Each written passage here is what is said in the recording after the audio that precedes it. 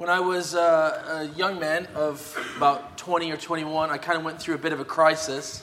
I just could not get my head around what I was supposed to do with my life.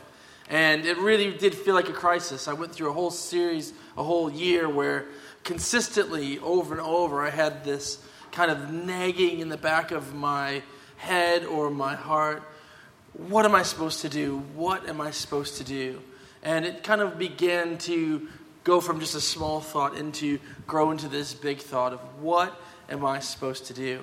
And it culminated in this time where I had an 8-hour drive up to see my family. And the whole drive, every mile, I became more and more anxious as this kind of circle of thinking went on that I couldn't get out of. What am I supposed to do? What is John White supposed to do? What was I created to do? And I couldn't get it out of my mind. And so I came up and I saw my parents, and I was overwhelmed and frustrated and worried about what I was supposed to do. So I'm not very good at hiding things, and so my dad could see I wasn't right, and he said, "John, let's have a chat." So I sat down with my dad, and I just kind of laid it all out there. I said, "Dad, I don't know what I'm supposed to do. Freaking out about it. Here it is." And I just blah. And my dad looks at me, and I don't know that he would even remember saying this, but it's something that has stuck with me today. He looked at me and he said, "John, here's my thought." He said, "It's not so much what you do, but who you are. Think about who you are first and attend to that, and then see what you can do." And it was as if a light bulb went on inside of me. It was as if everything that I had been thinking was illuminated, and I really had to go away and think and pray about that. One of the effects of that was what I saw was actually the reason I had been asking myself what I should do is because I didn't want to look at actually who I was. And it felt like I had actually gone on a bit of a spiritual drift and wasn't where I should be. So luckily for me, I had the opportunity to sign up for kind of a year-long discipleship course at my church and able to give myself some focused time on sorting out who I was inside first. And that's not the journey just for me at all. Because in the scripture we see here as well, Jesus beginning to look at the teachers of the law, the Pharisees, and saying, who you are matters, not just what you do. And he's being precise with his language.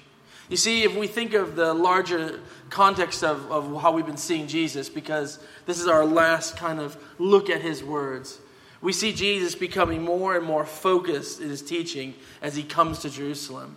He's more and more open about the fact that he's going to die. He's more and more open about the fact that he is going to have physical pain and torture, and that he will go to a cross. He's been very clear about this. And as he goes into Jerusalem, he becomes a bit more combative as well. He begins to use language that kind of riles up these religious leaders. So they come, and we've seen week after week as we've gone through the scripture, that they've tried to trick him out in every way. They've tried to ask him all these tricky questions so that the crowds would amass against Jesus. But in his great wisdom, nobody can trick him out. And last week we saw kind of the culmination of this, where they try and trick him out and ask him, what is the main thing? What is it all about? And he says, the greatest commandments.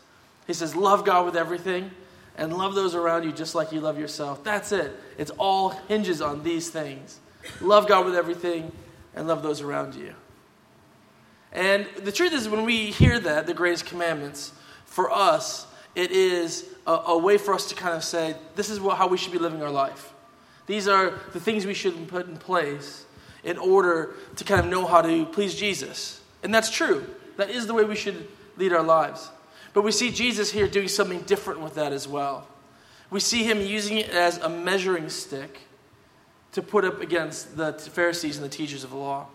He says, if this is it, if this is how you're supposed to live, do you do that? Do you, who are the people of the religion, who are the people that should most know the law, do you live up to it? Do you love God with everything? And do you love those around you? And that's the context of which we go into the scripture. He's using it as a measuring stick to say, look at yourselves. But not only to him, because we saw in that reading that his disciples are there and the crowds are there. And so in a sense, he's opening it up and saying, everybody, let's have a look at them. So it's quite poignant, yeah? It's intense. And you kind of reading this, you kind of see, this is kind of why they want to kill Jesus. He's really getting after him now. He's really hammering it home. And so what we want to do tonight is we want to look at this, and a lot of the language and what is happening is rooted right in that time, specific to Jesus' people, specific to that times, specific to those religious leaders and those systems. But so we want to kind of interpret it for that time. But what we want to do is kind of glean truths for our own life as disciples, for our own Christian faith, that we can kind of pull out for our understanding. So what I'll do is we're going to look at this verse by verse, and then we're going to have kind of light bulb questions at the end, and they're the kind of the questions that we can pull out for ourselves. So definitely open your Bible to page 991, chapter 23, and we're going to go right through this in chunks. So I really appreciate if you would have your Bible open. And we're going to start by looking at verses 1 to 4. It says this: Then Jesus said to the crowds and his disciples, the teachers of the law and the Pharisees sit at Moses' seat. So you must be careful to do everything they tell you, but do not do what they do. For they do not practice what they preach. They tie up heavy, cumbersome loads and put them on other people's shoulders. But they themselves are not willing to lift a finger to move them. So I have to say, as I read this and opened up this scripture, I was deeply confused. What is Jesus saying? He's literally saying, you must be careful to do everything they tell you, but do not do what they do. And to me, that kind of doesn't make any sense. So I went to my commentaries and I went, let's see, what is Jesus meaning? There's lots of thought on it, but the one prevailing thought is this: Jesus was being sarcastic. And I love that Jesus is sarcastic, because sometimes we think of Jesus as so meek and mild, but here he's using a great technique to kind of draw the crowds in. And here's how I would do it in today's world, yeah? I'd say something like this. This is to understand what he's doing. It would be like me saying, Donald Trump is running for president. That's a big deal, so we should listen to him.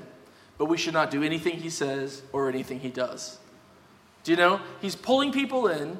They're saying, this is Jesus talking about the Pharisees as powerful people, that we should listen to them. But he's saying, don't do what they do. But he moves quickly into going beyond sarcasm into teaching. And he says, because they tie heavy burdens on people. And this is what it means, is this teachers of the law in that day, they loved their rules. Everything they did was rule-based. And what you had is you had young believers coming up through the ranks and wanting to be discipled by them, wanting to be shown the way towards God. And what they would do is just put on them their system of rules. Their rules that were so heavy and so cumbersome that nobody could keep them all. So what you'd see is a system where people would come up, keen to know God. They would say, then you have to do this list of rules. And inevitably, those people would fail. And then what Jesus is saying, instead of coming alongside them and lifting them up and saying, it's okay, we're going to keep going, they would say, how dare you? How dare you fail? How dare you be imperfect? And they would squash them. They would squash down their belief. They would squash down their eagerness. And what this would lead to is a division. So the more they would squash them down, the more they would be seen as the ones that could keep the rules, and the other people would be seen as the people that were just the followers that couldn't keep the rules. You see what would happen, and rather than having this law reveal Jesus, it would reveal to people how inadequate they were and how superior the teachers of the law were. How powerful they were. And this is not okay with Jesus. He's saying this is not okay. He's mad about it. See, the reason he's mad about it is because as Jesus comes and he says, he comes to bring a light burden. He comes to bring a burden that is accessible to all, that people can enter in. That's what God is about, and yet you see these heavy burdens. So what's our light bulb question from this? Looking at this kind of system of rules of the day. How can we pull out a question that kind of is maybe an intense question, but illuminates our own hearts so we can understand as disciples that we are not going down the road of being Pharisees or teachers of the law? The question is this, and it's to us personally, to us as HTC, and to the church wider. Do we want obedience or transformation? Here's what I mean by that. Are we more concerned that people come to church and look the part of HTC, or are we more concerned that Claygate is transformed? That's the question we have to ask ourselves. Do we expect people to come in here and leave their life at the door so they can look like HTC people? That's the big question.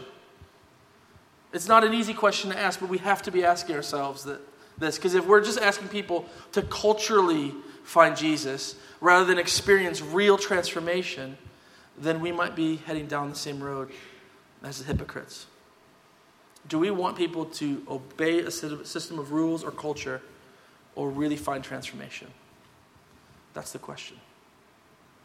So let's go back to Scripture now, and we're going to go through this and keep going, and we're going to see more of these questions, but it will come back up at the end. So let's look at verses 5 to 7. Jesus comes back here, and he says, everything they do is done for people to see. They make their phylacteries wide and the tassels on their garments long. They love the place of honor at banquets and the most important seat in the synagogue. They love to be greeted with respect in the marketplace and to be called rabbi by others. So again, we see this language of the day. The first word that stands out to me is phylacteries. So what is a phylactery? Well, in the Jewish culture, they used to take and bind around their arms and around their head these little boxes. And within their boxes were a piece of the law.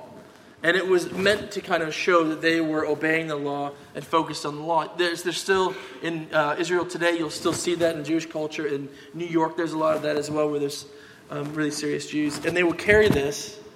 I don't think really serious Jews is the right phrase. But anyway, there's a better phrase, but I don't have it in my mind right now. Okay.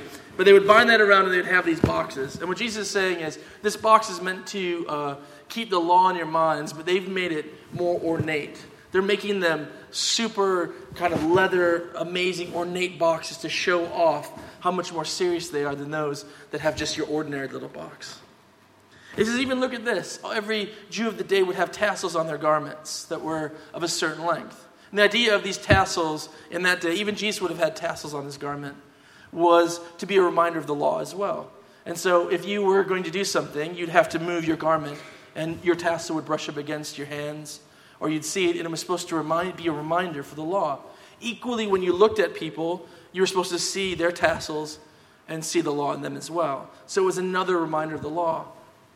But what these teachers of law did instead, they began to lengthen them and make them even longer. So they were even extra law keepers. Yeah? So what Jesus is saying is, look at the physical things you do with your little ornate boxes and your huge tassels. Look at all these things that are made to make you look like a super law person. And yet, what you really care about is being a big deal on the social scene. You want to be the number one person invited to the banquets that everyone's looking at. You want to be greeted in the streets. That's what's really going on. The way I can think about it is this, is we've all seen Wizard of Oz, yeah? My kids are getting into Wizard of Oz now. And there's a scene where they're in the Emerald City and they go before the wizard and he's there and he's big. And Toto goes over to the side and pulls back the curtain. And there's just some guy working a machine. Yeah? In the same way, Jesus is saying, this is what they want you to think. But look, we're going to pull back the curtain. This is who they really are. They're not men of law. They're not men of humility. What you see on the outside is not what's on the inside. What's on the inside is pride, and we need to see it. It's heavy words from Jesus. It would have been revolutionary within that context. So what's our light bulb question? What's the question we ask ourselves? Do we wear a church mask? Do we live our lives one way, and do we put on a mask to come to church? Do we pretend that we've got it all together or that we're super spiritual, but we know that on the inside it's a bit different? Or even that our actions are different on the outside versus when we come in? That's a heavy question. It's a heavy question. But are we people who present ourselves as those who love Jesus, but our actions are very different? That's the light bulb question that we've got to ask. Because that's what Jesus is asking here, and that's the measuring stick he's putting up. So we move on to verses 8 to 10.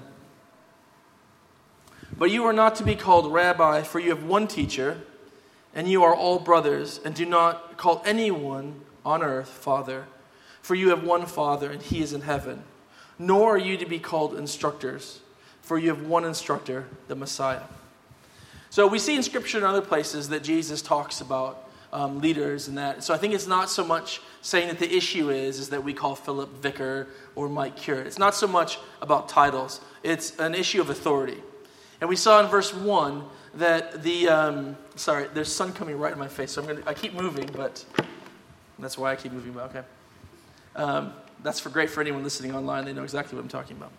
So so what happens is it's not so much about the title.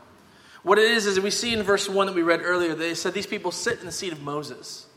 And that's a sign of authority that comes down from the law, that there is authority in teaching in the rabbinical system, that these are men of authority that teach the pure law. And when you see them in that culture, at that time, you expect the truth of the law to come out. You expect the truth of teaching to be there because they are in the authority, that place of authority like Moses was. And Jesus is saying, do not call these men these special names, because they are not the teachers of authority. And this is where Jesus is taking his authority and he's trumping everything about them.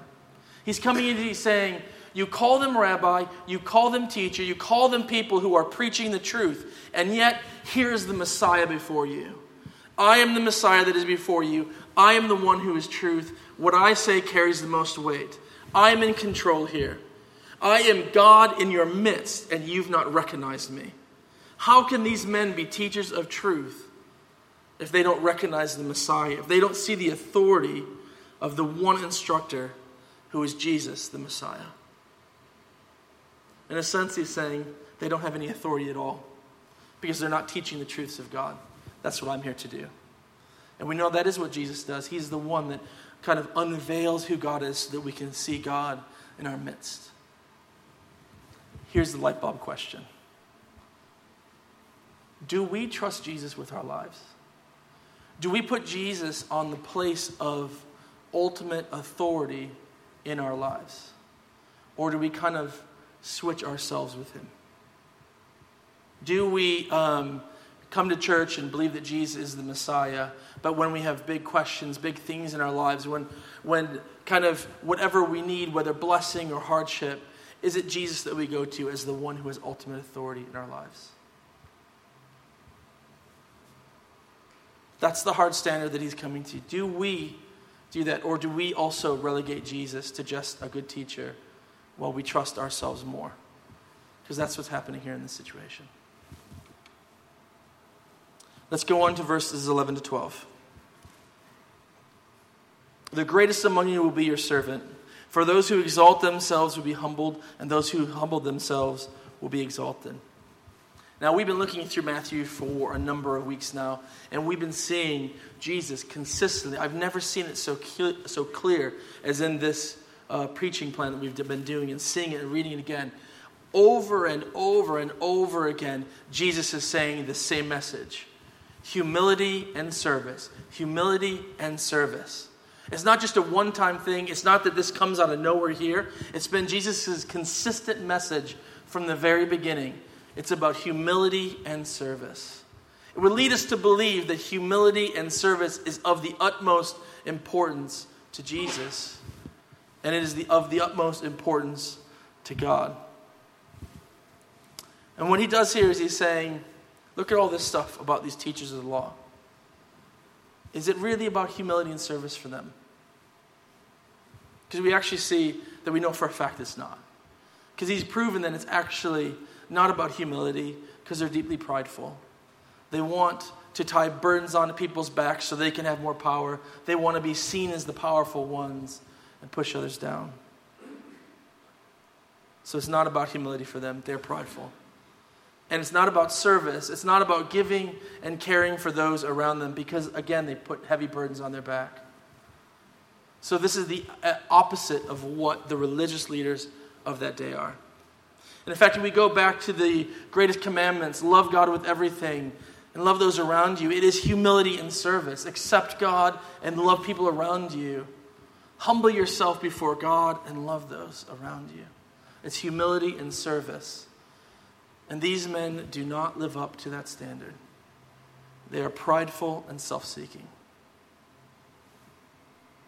So here's the light bulb question.